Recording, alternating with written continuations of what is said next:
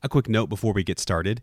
Did you know we have an email list? Go to hpleadershippodcast.com and enter your email into the form at the bottom left to sign up. Get our PDF on common obstacles and teamwork sent right to your inbox. Subscribers get first listens on new shows and exclusive content. Sign up today, hpleadershippodcast.com.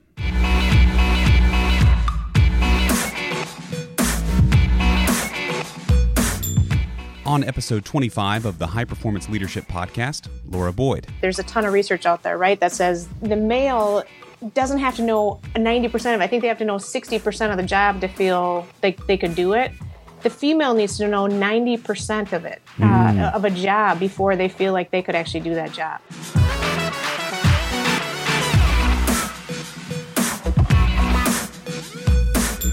You're listening to the High Performance Leadership Podcast. Insights and information from world-class leadership experts.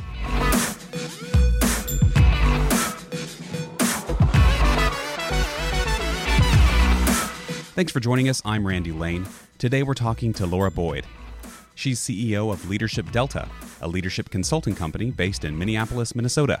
We ask her about how she got started, what kinds of companies she works with, and what it takes to be an effective leader. Laura also talks about her passion for helping millennial females develop into the leaders of tomorrow. And now our talk with Laura.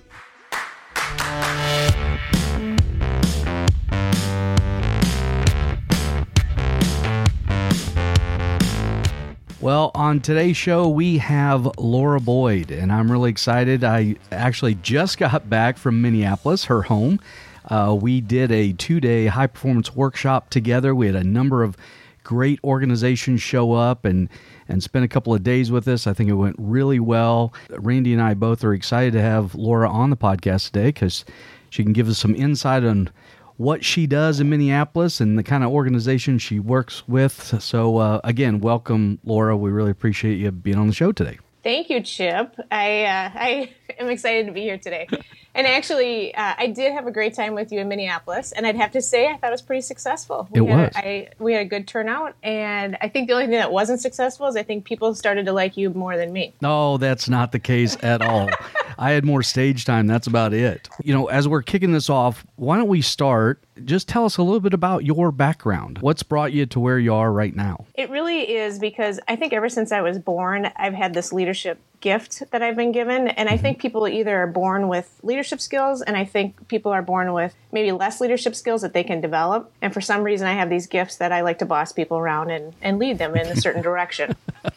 That's a gift, right? Yeah. So it was interesting because when I was talking about when I was 16, I became a head cashier, of course, because I never take any position that's not going to give me in a leadership role. Mm-hmm. And I think ever since I've been 16, I've always been at the leadership level. I think that's the interesting part. So I've learned ever since I was even just 16, trying to figure out how do you manage a group of people. And many of them, obviously, when I was at the grocery store and part-time for that matter, they were all older than I was. So how do you get them to trust that you know what you're doing and that you're leading them in the right direction and you've got their backs and all those kinds of things? So that's kind of how it all began on my leadership path. But more so, in the past 5 organizations I've belonged to, I've been at the executive level and have had leadership roles. And when I resigned from the state chamber about a year and a half ago, I kind of walked out the door and said, well, now what? What am I going to be when I grow up? I had to really think back to those 5 companies and say, well, what was my most favorite part? And I think the biggest part was the leading teams and motivating others. And I think that's the part I enjoy doing. And I actually have my master's in organizational leadership, which I got in the late 90s. So I obviously have had this passion for a long time. And it just caught up to me now to say, okay, this is the direction I'm going. I want to help other businesses. I want to help other business leaders. I want people to be more effective as team leaders. Yeah. So, you know, when you worked in the chamber and some of your other roles and responsibilities, obviously you're around a lot of very effective leaders, and you probably run into a couple of poor leaders along the way as well. What are some of the common characteristics that you've seen, or maybe a leader that exemplifies what you would consider to be great leadership, and then maybe vice versa that? I think that's a great question. I think that every leader has strengths and weaknesses, as we all know, right? And I think that the qualities of those leaders that I would put up on a pedestal have a really strong vision for where the organization is going. I think they have a huge trust with their team. And I also think that they've got the backs of their team. There's a lot of leaders out there that don't necessarily have each other's backs because they always want to look good. So instead of saying, I'm going to support you whether this is successful or not, I'm behind you on it. So those are, I think, the qualities of a good leader. Some of the qualities of a bad leader is where there isn't any vision. There's no strategy. Nobody knows the direction they're going. They might have it in their head, but they've never really communicated it to others. And I think that lack of trust is huge. I think lack of communication ties into the trust. Mm-hmm. And I've seen those leaders too. And I think those leaders struggle. So what they have to rely back on is their personality. And then what happens with that is people don't know who they are from day to day. Who are they going to be? So once you have a vision and you've told everybody this is the direction we're going, it's easier to keep going down that path, even if they come in as a different person. But if you don't have that, then you never know which way you're going. Yeah, absolutely. On a day-to-day basis, I know you work with a lot of different types of organizations. Are there any kind of starting points that you work with, or is there any common denominators that you see in most organizations that when you get in there, these are the problems they're struggling with, and you kind of have a plan that you work with them on? Or is it all individualized and customized based on the companies that hire you? Well, I think every company would want you to say you've got a customized plan because they all think they're so unique, which is awesome, right? They're so proud of their organization. But I think really when it comes down to it, there are a lot of patterns that I've noticed in organizations that are trying to figure out how do they become bigger, better, smarter, those kinds of things. Mm-hmm. And a lot of times what I see is that they grew just out of happenstance. The owner worked his or her tail off and that organization grew. And now they got to a point where how do I get to the next level? They can't quite figure it out because the owner is still getting so involved in the minutia and the daily activities instead of trusting the rest of the team. The owner hasn't set a vision for the organization. And so they have it in their head, but they don't necessarily let anybody else know it. So those are the types of organizations that I find that I'm working with more, is they come in and they say, you got to fix this problem. I don't know if everybody's working the best that they can. And so we talk a lot about like, well, tell me more about that. Almost every time I find out that there's really no strategy in place. There isn't really good communication. And the owner is leading as a one-person team when it's a $45 million company. And that's just not sustainable. Yeah. As a woman, do you find that it's easier, harder to work with other women who are leaders? Is it easier for you to work with men who are in a leadership role? Do you see any difference of organizations in terms of the way they hire you or treat you or work with you based on the fact that you're a woman in a leadership role? That's a loaded question. Oh. Because I've been thinking about this a lot. It's not meant to be loaded. I know, right? I think part of the challenge is what I have now. I've been doing this for about a year. And it's interesting because I think that when I look at my partners that are female, and I look at my partners that are male, I think that male consultants have an easier time getting into the leadership team and having those opportunities, where I think that the consultants at my level end up working at the HR level instead of at the ownership. And I think it's harder for them to break into that ownership type group. So from that aspect, I think it's harder. Working with a female or a male, I haven't seen any difference in the leadership on that for me personally. But breaking in, you think, is a little bit tougher. Yes, I would agree with that. And I think it's because they just shove you to the HR and talent management and development and that kind of thing. When you're like, well, time out. Let's look at the organization as a whole, not these 5 people that you think have issues. Mm-hmm. So do you find yourself leaning more towards women-run organizations that have higher leadership, roles inside of organizations, or not? I don't. No? Okay. I don't have that. I think just as an example, I think it's interesting. I had one professional service organization that said they had 30-something females that they wanted to keep and grow into partner roles. They said, so Laura, go work with them. Put a little group together and you get them. I want them to stay here at the organization. I said, well, what are you guys doing at the leadership level to make sure that once they change and modify their behavior, how are you going to keep them? Because if your leadership team is not on the same page, well, they're going to have all these tools and all this development. And they're going to say, wait a second, I'm going to go to some other organization that actually appreciates what I'm doing as a female. Yeah. And so that was just kind of an interesting kind of conversation and aha for them to say, oh, yeah, we probably do need to start at the top first and then start to work with those 30-something females. Yeah, so many organizations I find, they'll focus on one or the other. They focus on the development of the organization itself, strategy, system, process, structure, all those things, and they tend to possibly forget the people side of the business, or they heavily lean on developing the people side, but they don't focus on how the organization is going to support the development of these people when they learn more, they get better, they understand more. How is the organization going to support that so that they don't revert back to their old habits, or worse, leave the organization after they've invested money to make them better? They look at the organization and go, wow, I've developed as a person. Personally, my team's getting better. I understand things a lot better, but the organization is not changing. It's still in a traditional mindset.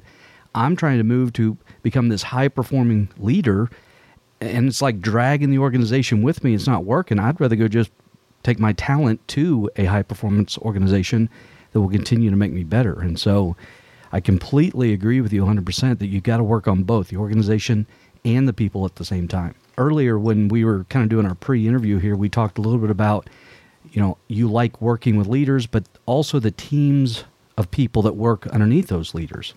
Do you have any special processes or development things that you like to kick off with and work with teams on? Yes, and I'm working with a client right now. It's really fun because it happens to be their marketing group. And so we have to reorganize our marketing group because the organization has grown past what the marketing group was and needs to be now. And so we've taken a step back to say, okay, what do we need? So it's almost like, what do we need more of and what do we need less of, right? We hear that all the time.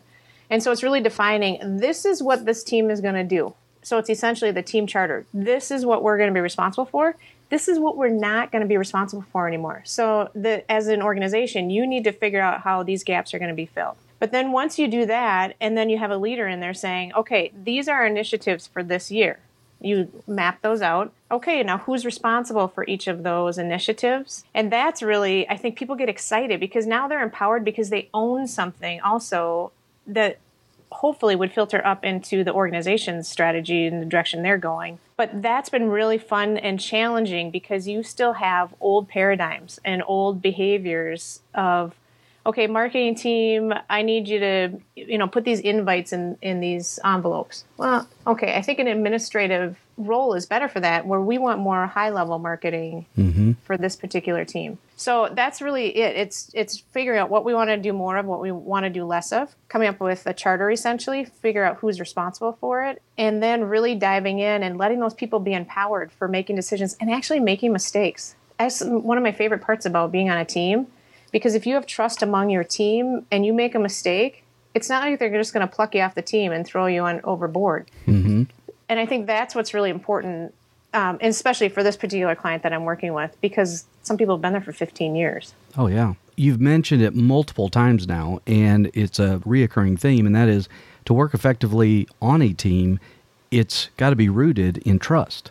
And so do you start with, okay, we're a team and we have a charter and things that we need to do, but before we can even begin to work together, we have to learn to trust each other. And what does that look like? And what responsibilities do we have as team members to build the trust? Right. And we haven't quite got there. We actually went a little backwards, and that's kind of because of course they bring you in for this because they want you to fix it. So then you start with that, and then you start opening up all these other things. And then they realize, oh, we got to do this. So that trust component is going to come when we start really defining the charter of what it is we want to do and what we don't want to do. Because I think there have been so many overlaps within this particular team. And so it's just a matter of figuring out who's doing what and then trusting that person is going to be able to take it on and roll with it. And then we can go through the whole trust series, which I'm super excited about because I think trust is the foundation. Actually, if you look at Patrick Lencioni's, his foundation is trust. Oh, yeah. Right? He talks about the 5 phases of a team, and the foundation has to be trust. Yeah. Matter of fact, right before this podcast, I was reading a new Harvard Business Review case study that just came out, and it said that 1 in every 3 employees does not trust their current leadership. And the reason why they don't trust them is for a litany of reasons, and we can go through all of them. But they're saying that, as I've said on other podcasts, that employees quit bosses, they don't quit companies, and that leadership is about a relationship with that person, and relationships have to start with a foundation of trust. And trust is the bedrock. That's where it starts, and everything else goes from there. So if there's a breakdown in trust and lack of trust, how can you work as a team? If a leader sets the vision, but the employees don't trust the leader, then it doesn't even matter what the vision is if there's a lack of trust. Everything kind of revolves around that. So if you're working with a team and you can tell that there's not trust and communication between the members of the team, how do you start and foster that? So I think that the key part is really surveying the team and figuring out what their personal trust is, and then also how others see them, right? Because I think sometimes we have misperceptions of, wow, everybody trusts me. And then all of a sudden you get feedback from others saying, oh my goodness, I am actually lacking trust among this team. And then that's kind of the start of it all, to figure out that self-awareness piece on the trust. And it happens at all the levels within the team. And so that's the conversations you have around it. And then now how do we fix it? And a lot of times, I'd have to say, a lot of times trust or mistrust within the teams is because of their lack of vision and lack of who's doing what. And I think that becomes more of the challenge, as well as if the leader doesn't hold people accountable to getting things done, that's where the distrust actually comes into play. Mm-hmm. Because then there's no consequences, and then people get mad. Well, I'm just going to do it myself instead of having to explain how to do this, because I know he or she's not going to do it as well as I can do it, or they don't even understand what we're doing. It's all those kinds of things. Or they're fearful of losing their job. Mm-hmm. So there's a lot of those different kinds of components, I think, that fall into it. So yeah, and this marketing team, they're very good. I mean, again, they've been there for a long time, and they're very smart, but they've been doing a lot of tactical kinds of things. And if we're really going to step up and be the marketing team that we have to take this business to the next level, we might have to make some changes and adjust some people's responsibilities, or find somebody that has a different strength for what we're looking for. In a typical engagement like this one, do you work with them monthly, weekly? Is it more coaching? Is it hands-on? What kind of give me a picture of what you do with them? So it's on a monthly basis. It's actually on a weekly basis. So I actually go into their office 1 day a week, and then I'm around 24/7 and respond to emails and work from home and all those kinds of things. But I actually have a weekly team meeting. They haven't had those in a long time. So it's just about figuring out what the priorities are, and this is the direction we're going. So I typically work more on a retained relationship, but my whole goal is to get myself out of a job. So it's enough to build these people to figure out how to do it on their own, so I can step out and be more maybe as a coach. But initially it comes in more as a consultant. Yep. Helping them with the system, the structure, the process, communication, trust, all of it. It's like one big package. Right. Yep. Yes, you could call me one big package with a bow on it. Going back, and we talked just a minute ago about this one client, but if you were to outline the type of organizations you want to work with or you like working with over the past handful of years in your career, not just specifically with this, but with what you've done over the years, what kind of clients do you like? Which ones do you resonate the best with? I think my most favorite, and it's probably because my career has been in professional services and business services, that would probably be my most favorite type of industry to work in. And I think part of it is because, I got to say most of it's because I'm used to it. I mean, that's been my whole career, is being in professional services. And so I know some of the idiosyncrasies with, if you've got multiple partners, you've got multiple bosses, who's really calling the shots, those kinds of things. So there's a lot of challenges that come with that. And that's what I love, those challenges. A lot of common denominators from one professional services firm to the next? Absolutely. And again, everybody loves to say that their company is unique, which again, I'm excited about because we want them to think that. But there are so many of the same types of issues in professional services. And I got to imagine same as manufacturing or technology, they'd have the same kinds of issues. What are some typical ongoing issues that every professional services firm has that for whatever reason they can never seem to get resolved without help? I think one of the biggest ones I see for professional services is they promote based on technical expertise. And so what happens is they've got these people, and how you move up is by being technically competent. And what they don't do is develop their people on how to actually lead groups of people. So they'll put them in a manager role and have them say, okay, you got these 13 people that report to you, but we're not going to give you any tools to necessarily know how to do it. Or they've gone to a training, a one-day training, and then that should do it, right? You got that book, you can just pull it out if you need it. And then the other part that comes along with when they move into these manager leader type roles is that they still have a stigma, because when you come in as a peer with others at the same time, and let's say you moved up because technically you were competent, they don't see you as a leader. They see you still as a peer. So they haven't coached these young men and women on how to be a leader from an inside, not coming from the outside saying, now I'm the VP of all of you. Or, so right. I think that's the biggest challenge. I also think that they're so technically competent, those organizations, that the people piece kind of goes away. Like, well, you should just do it. You're getting a paycheck. This is just what you do. And so some of those kinds of things, I think, slip to the wayside. Yeah, the emotional intelligence side of it. So you use more of the logical side, the competent technical side, and they lack some of the emotional intelligence side that it takes to lead others. Is that what you're saying? That is what I'm saying. And they're being promoted that way. And we've talked about this a lot, Chip, where you say, you have the person that is really good at their job and you make them the manager because they're good at their job. Well, maybe they were really good at their job, but really terrible at managing people, at leading people. Mm-hmm. Yeah, and competence, which is a component of trust, you have to be able to do your job and be competent, or people won't trust you in that role, is only a component of being able to lead others. It's not the component. But I agree with Laura. There's way too many organizations that promote based on tenure, competency, technical skill.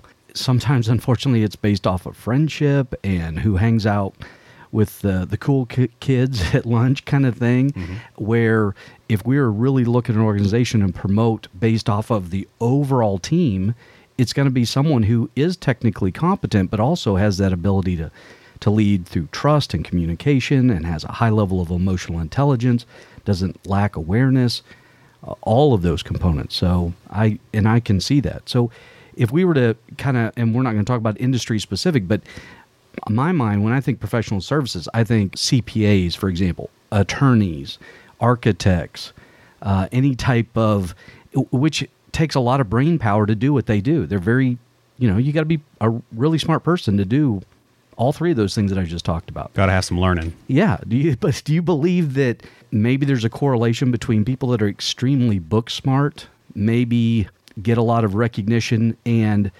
self-worth out of being really, really smart, so they lack the want to or willpower or ability to focus on the emotional intelligence side? Well, I think that could be part of it. I think that there are people, though, that do have that book smart that should remain in the book smart side. So I'm a firm believer in let's get everybody in the right seat. So if you're a really good rainmaker, as they say in professional services, right? You're very good at sales. Keep doing that. If you're really good at technical, keep doing that. If you're really good at leading people, then let's do that. I think they just keep putting them all in these boxes that, okay, if you're going to be a partner here, you've got to rainmake and you've got to lead and you also have to be technically competent. Those are three really different personalities. Oh, yeah.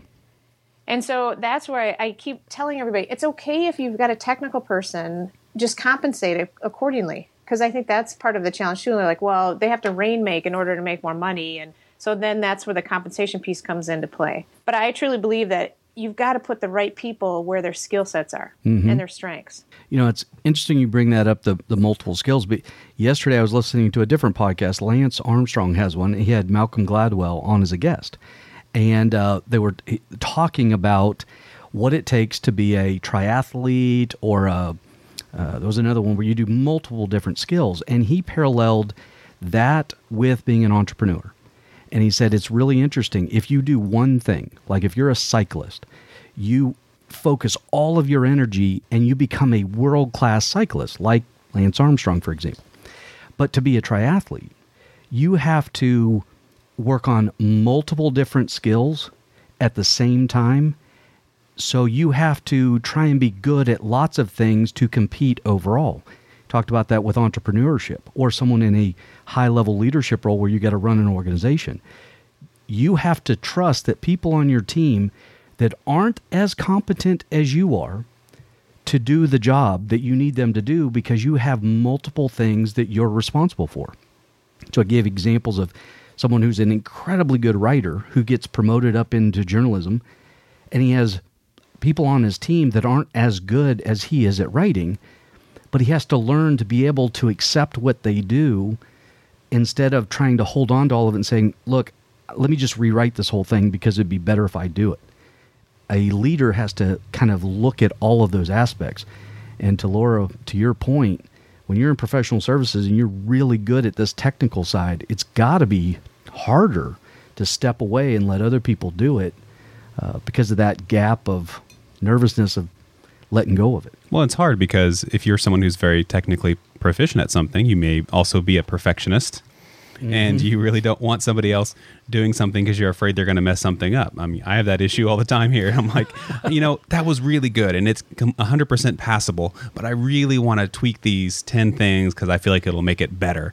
But I have to say, no, that's not my job right now. That is true. And actually, if you look at if you talk to those triathletes, and I'm sure they talked about this on the podcast or whatever you're listening to, but they will typically excel in one of those three areas. So if running is their thing, they're still going to go overboard to get the best time they can get, and then they're going to be mediocre at these other two. Mm-hmm. But you're looking at the average. Yeah, you're looking at the average of the three. And what Lance Armstrong said on his podcast is, he knew cycling was going to be good, but he was going to try and work on these other. He said he worked on his weaknesses. Where in the work world, maybe you don't do that. Maybe you delegate your weaknesses and you really just focus on your strengths. But when you're a triathlete, you have to work on your weaknesses. You don't have a choice because it's part of the overall package. And so you don't want me doing your taxes, I promise you that, or being your accountant or an attorney, and you don't want me to be your architect either. So, but if I was responsible for leading people inside of any of those industries, it is going to require the common denominators of how to run a team and build trust and communicate. And so those are universal skill sets that everybody needs to be able to master. Well, Laura, let's talk about what you see moving forward for your career, your business, and the organizations you work with. What does 1 year, 3 years, 5 years look like for you? That's a very good question also, Chip. It's funny because when I started this business, I just assumed it was just going to be me. And then now as I've gotten into this, I miss having a team just to collaborate. And so I think at some point in the next 1 to 3 years, I hope to expand into having other partners here close in Minneapolis to work together on different initiatives. Because if you start talking about some of those skill sets, I might not be good at everything that I think an organization needs to do. So I want to find skill sets that offset where my skills aren't quite up to par. Mm-hmm. And that is one thing. I have more issues than I have strengths. And so I think that's a key part, is to figure out what those are and then fill in those gaps. So I don't know if I necessarily have it figured out, like I want to make $100 million in revenue and that kind of a thing, but it's more around the people side. Yeah. Like who can offset my skill set? The vertical of professional services is where you've played. Do you want to get outside of that? Do you want to try and work with other types of organizations? I do. Well, so I have professional services, and I have had a couple of manufacturing people contact me. I actually think that there are better manufacturing consultants out there than I am, so I will defer them to somebody else. But one of the things I'm also seeing, especially in Minneapolis, is the healthcare.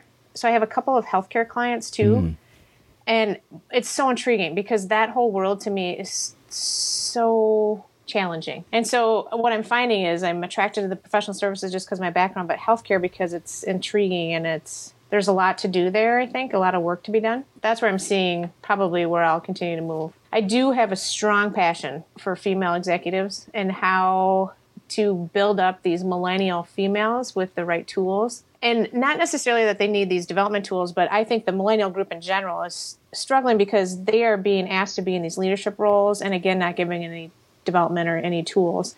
And the reason I bring out the females is because I think I've always been passionate about how do we get more females in the top level executive, because we're still not there, right? Mm-hmm. And so we need to continue to produce high-level, qualified female executives, professionals, essentially. And that just happens to be my personal passion. I know that diversity is a huge issue, too, that organizations have got to step up and figure out how to get more diversity within their organizations, or they're not going to survive. And I just read something about Minneapolis, St. Paul in particular, but they were talking about this is the first time the first grade class has higher people of color than they do white. Yeah. It's interesting. That's what organizations have got to figure out, how to embrace the diversity and run for. So that's kind of I get excited about that. Yeah. A little too passionate, but. Well, and when I was up there last week, the group of people that came to the workshop, you had some very talented women in that room that have potential or are currently in leadership roles.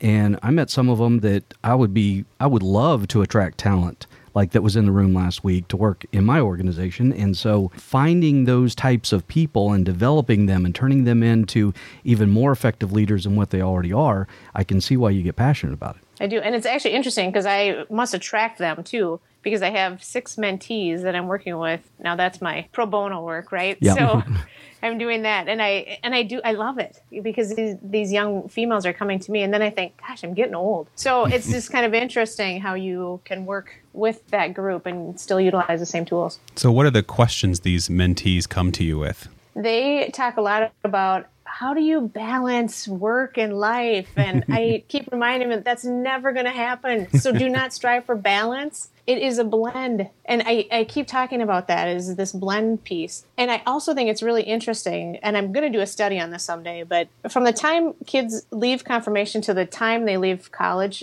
there's a flip that happens between males and females. And I can say this because my son just went through confirmation, and those young women in 8th grade, they were so confident when they gave their testimonies. They stood up and they had no qualms about them. They were just, everything about them was confidence. And then you'd get to those 8th grade boys, and they were total like, well, rock, paper, scissors, who's going first? And I'm like, you guys are a bunch of goofballs. And I could say that again because my son was in it. But then I meet with these young, because I have a lot of friends that their kids are graduating from college. So they say, hey, can you meet with my son or daughter? And I do.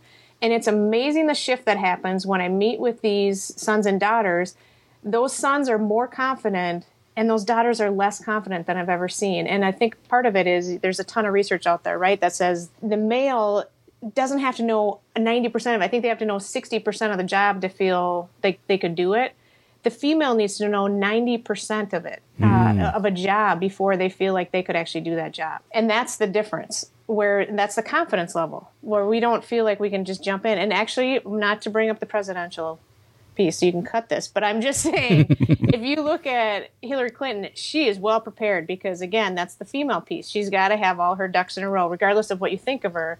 Whereas the male, Trump, doesn't necessarily have to have all of his ducks in a row and doesn't really have all of the statistics and the information that Hillary does. So I always just think that's interesting because it's been interesting to watch. So would you say that men should prepare more, or women don't need to stress so much and prepare less? I think both.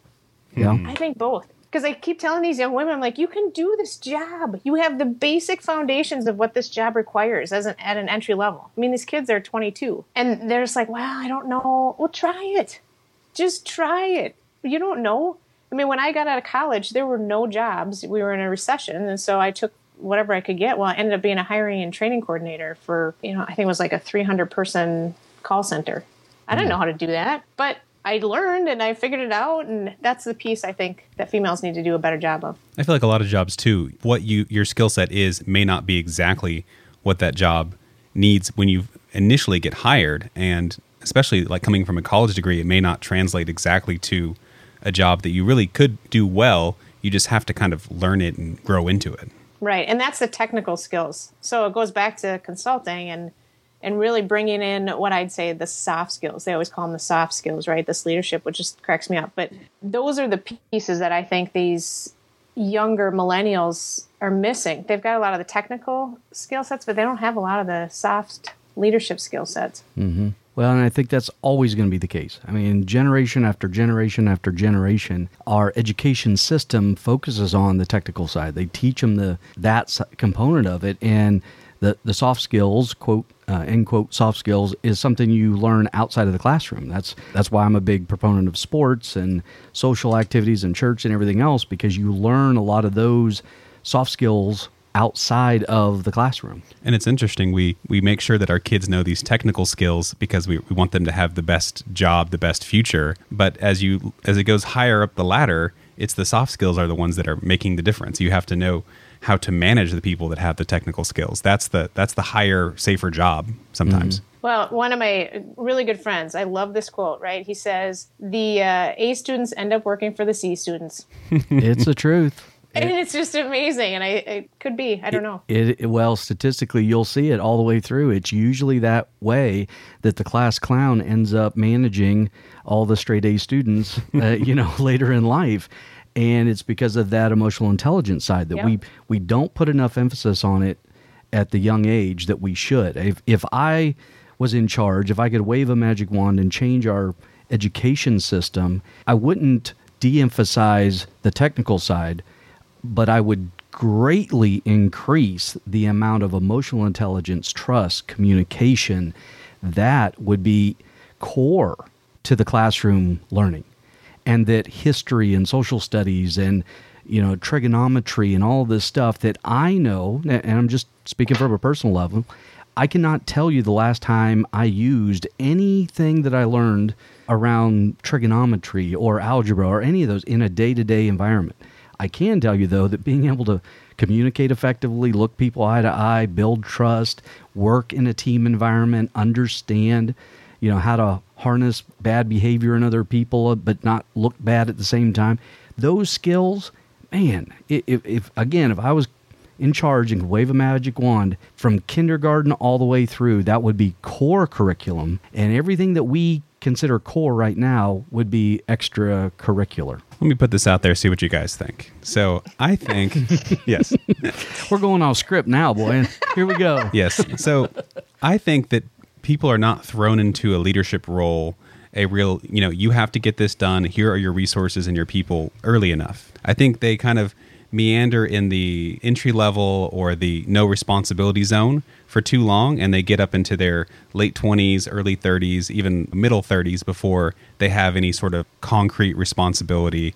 This is what you need to get done. What do you think? Well, I don't know. Laura, with women you're mentoring right now, what age range are we looking at? I would say they're all in their early 30s, I would say. Are they in leadership roles yet? I have half of them are leadership roles and half, it's hard to say what's a leadership role, but sure. For what we deem as leadership role, I would say half are in the leadership role. And they have young families. So that's the whole other side of it too, and battling with that. Yeah, trying to figure that out. Now, for better or worse, and I'm maybe biased here, but I'm ex-military, and I was in charge of a shop of people at 19, 20 years old. I think that's something that's beneficial and that a lot of people don't get until they're in their 30s. But see, you're an oxymoron because you look at, I didn't emphasize moron, I just oxymoron. And that is that you are in a leadership role in a very traditional type of structure. Yeah. And so that might look different where a leadership role in a very non-traditional workplace, which is what organizations are morphing to. And so it's interesting how that might play out. But I just like the idea of saying, you're young and these are your responsibilities and this is what's expected of you with the resources you have. Get it done. Mm-hmm. Actually, my son's high school has a leadership academy that they have to apply for, and they've had a record number of people apply this year. They had 40 kids out of 350 apply for this leadership academy. So they're breaking it up into two, and I get the privilege of actually teaching a couple of the sessions. So I'm super excited about that. My son is not as excited, but I am excited about it. Of course not. And I think the biggest thing, and one of the business development persons from the school went to the 2-day event. And so she and I were talking about what curriculum would make sense for this age level. And her biggest thing was the key moments and your response. And again, right, that's emotional intelligence. And a lot of it's self-awareness. And how are you going to respond to people, even though you have these internal and external things, battling inside, what's your response going to be? Sure. So, yeah, because it's those paradigms that when you're that key moment, is it fear, duty, or achievement, or integrity, and how does that filter turn into your brain and kick out the result? So yeah, I would agree. That's very important at that age for sure. Mm-hmm. Good. Well, let me ask you, obviously we're big believers in podcasts and reading books and studying and everything else. Is there anything you are listening to right now or reading that you think other people would be interested in? Anything that sticks with you that you go to on a regular basis? I read your book, Chip, and I listen to your podcast. Randy Well, will thank say you very much. I'm a big fan, so I do listen to every time there's a new one out there. And then I also like the Leadership and Self-Deception. And the reason I like that is because it's easy. It's an easy read, not because I can't handle a hard read, but I like it because it's an easy read and you can put yourself in there professionally and personally. Mm-hmm. I do like that. I love podcasts, and I am listening to EntreLeadership, and I'm also listening to How Does She Do It, that's a phenomenal one too. I'm just going to make sure I got the right one here. Yeah, How She Really Does It. Sorry, How She Really How Does she, It. Yeah, I'm not familiar with that one. I love those kinds of things. I love podcasts because I love working out, so I just plug in, I listen to that, or I'm walking the dog. I mean, I constantly have space, so I might as well fill it with Learning, podcasts. How do people find you? They can go to leadershipdelta.com and LinkedIn also. Okay, so Leadership Delta, that's the name of your organization, and the website's leadershipdelta.com. Yes, and you will remember Leadership Delta because I'm going to tell you that I believe leadership is the delta between failure and success of an organization. Awesome. I like it. I agree. Okay, well, thank you very much. We appreciate it, and we'll be talking to you very soon. And hopefully 2017 is an incredible year for all of us. I know I'm excited about what's going to happen, and I know you're going to do incredibly great things in 2017. So we're excited. We're going to bring you back for another podcast, maybe middle way through next year, and kind of get an update on what's happening and what you're doing and how it's growing. Okay? Sounds good. Thank you. You bet.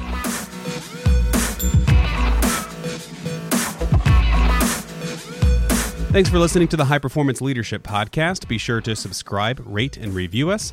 Every little bit helps. Our website is hpleadershippodcast.com. Like us on Facebook at facebook.com/hpleadershippodcast. Follow us on Twitter at HPL_podcast. And shoot us an email at podcast@360solutions.com. Until next time, thanks for listening.